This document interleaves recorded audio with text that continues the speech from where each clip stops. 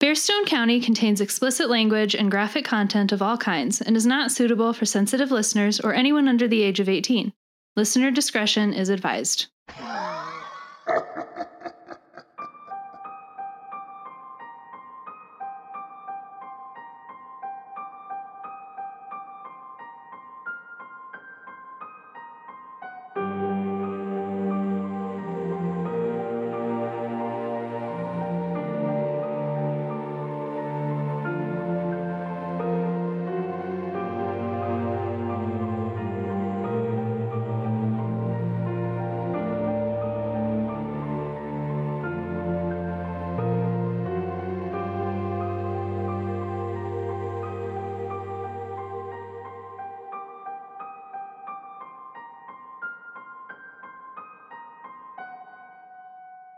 Episode 2, Noenel, Part 2, narrated by Luke Mott.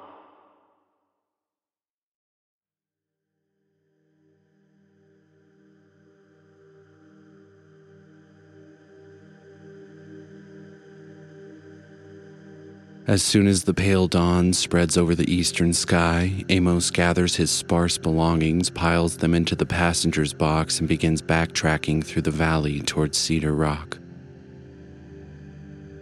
As for the bodies of the vagabonds he encountered during the night, he left them as they were, nameless, dead parasites to rot into obscurity covered in their own excrement. Hours pass, and Amos remains silent aside from the occasional click of the tongue and whip of the reins. He falls deep into thought, the previous day's events having rattled loose pieces of memories he thought to have been drowned in the bottom of every empty whiskey bottle he'd laid eyes on over the years. A Ute girl, no more than 6, plays in the foxtail grass with her mother. They laugh, they smile. The sun pours around them, swallowing them inside of a deceitful dream. They plead for mercy down the sights of his rifle. Who to kill first? Who watches the other die? The girl runs. She dies first, slowly. She tries to block the bullet with her hand, loses a finger, nicked in the ear. Next shot kills. The mother sees. She holds her baby, wailing in a pool of blood. And the pain, shot to the head. Their bodies piled atop each other just before the lighting of a pyre in the middle of the village. Soldiers dance, black smoke covers the stars.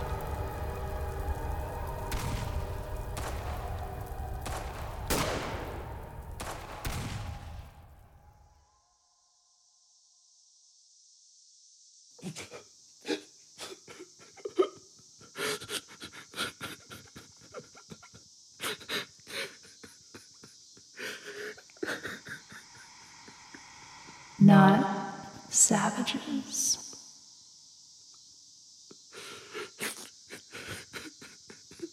No, they weren't. Happy. Better than you.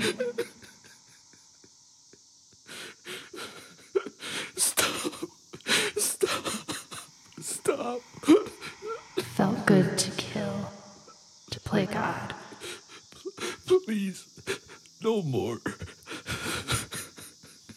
I'm so sorry. Can't hear you. Can never forget. I can try. You will fail.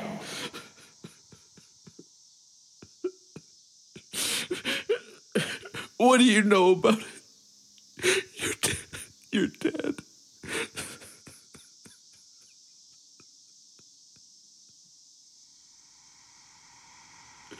Am I?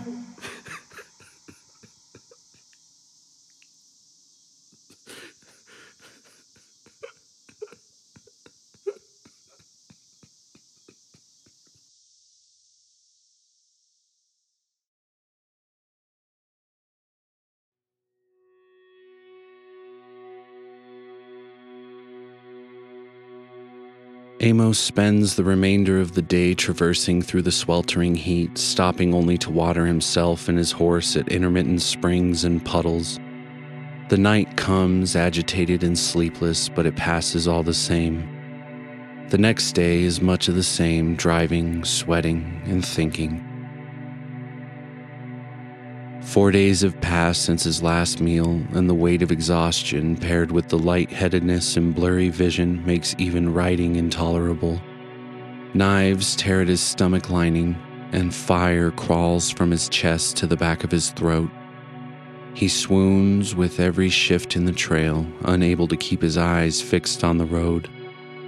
Luckily, there are no forks or turns between him and the trailhead, so he figures that if he keeps whipping the reins, he'll get there in due time.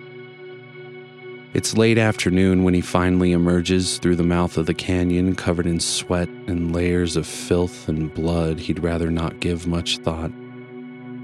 The stench of the girl's body has begun to seep out of the tarp, rotting in the scorching summer sun for nearly 2 days. Swarms of flies infest the carriage and crawl over his grease-soaked skin, biting and buzzing. He lets them, marking it as a mild form of punishment from the forces that be.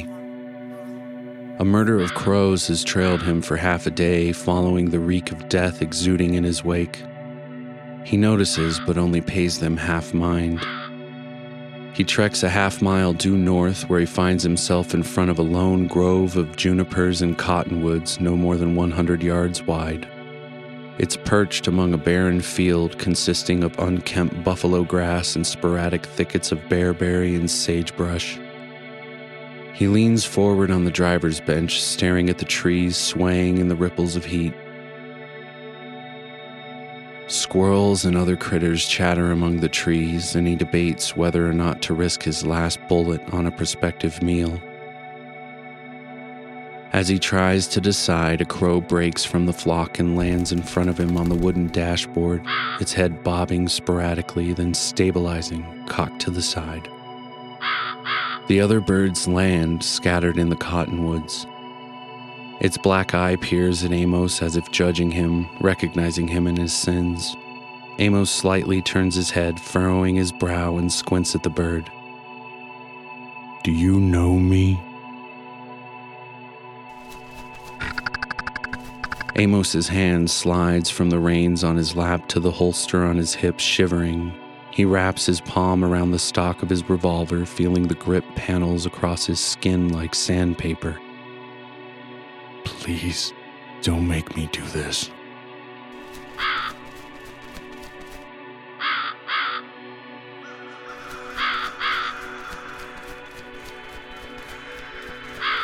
In a wave of panic, he yanks out his revolver and blindly fires his last shot into the trees.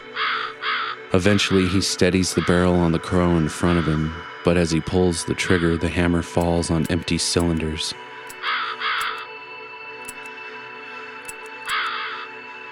He swats at the bird with his revolver, landing a blow in its chest. Then it flies off among the others, who continue their barrage of taunts and scorn. "Stop it. Stop it. Stop it. Stop it. Stop it. Enough!" Amos's head swoons as darkness fills his vision, then his body gives up, collapsing on the driver's bench.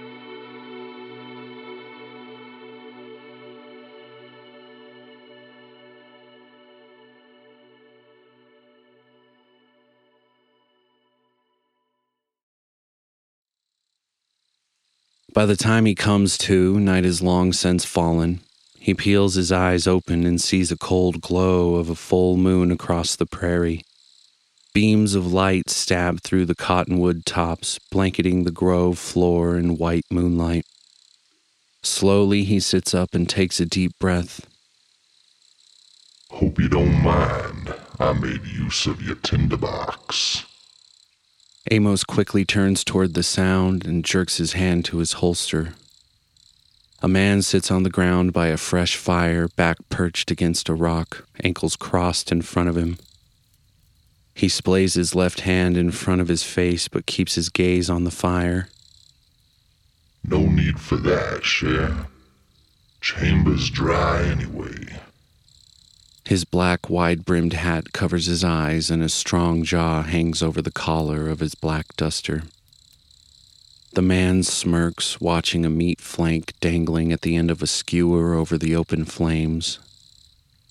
I've been keeping an eye out for you. He twists the skewer. Interesting company you keep. I didn't kill her. I know you didn't, Amos. The man watches the fire for a moment. I did. Why? That Bonnie Doe there tried to outrun her sins. But there's no outrunning what we carry with us. What sort of sins could she have committed? You'd be surprised. Amos feels the man's eyes fall on him. Or maybe you wouldn't. He yanks the meat from the skewer and rips a chunk off with his teeth and gnaws, greasy jaw swiveling like a bovine, then gulps it down. He waves his hand. Come get yourself some of this venison. You're looking frail, Cher. Amos rolls off the driver's bench and stumbles towards the fire. He flops onto the ground and careens backward, trying to fight off the swaying waves in his head. Voice for the wear, are you? The man says as he adjusts himself, then leans forward, handing Amos a slab of cooked backstrap.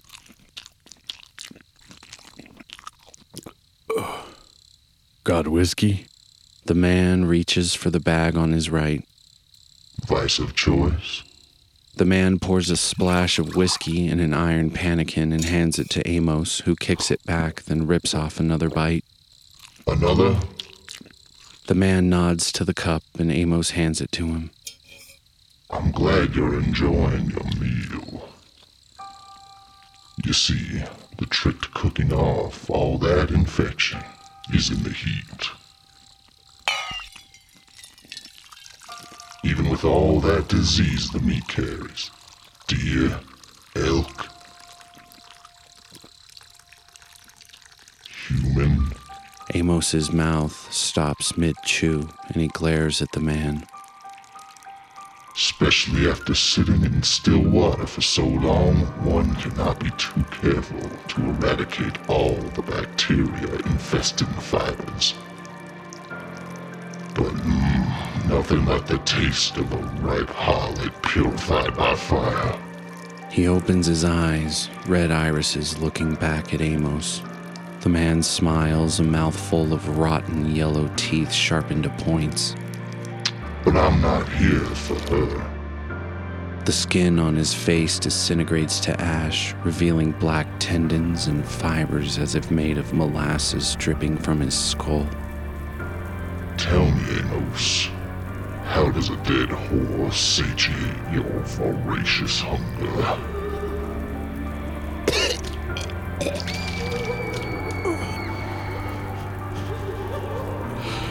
What are you? The man appears next to him. I am the Reckoning.